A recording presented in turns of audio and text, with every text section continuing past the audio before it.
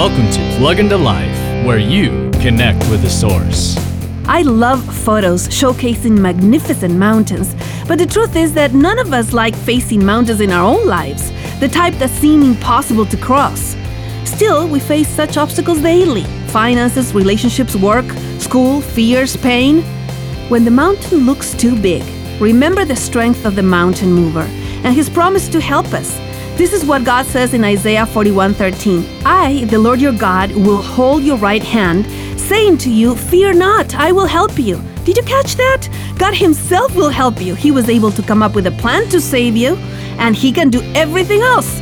Trust the mountain mover. For more insights and resources, plug into Jesus101.tv. That's Jesus101.tv.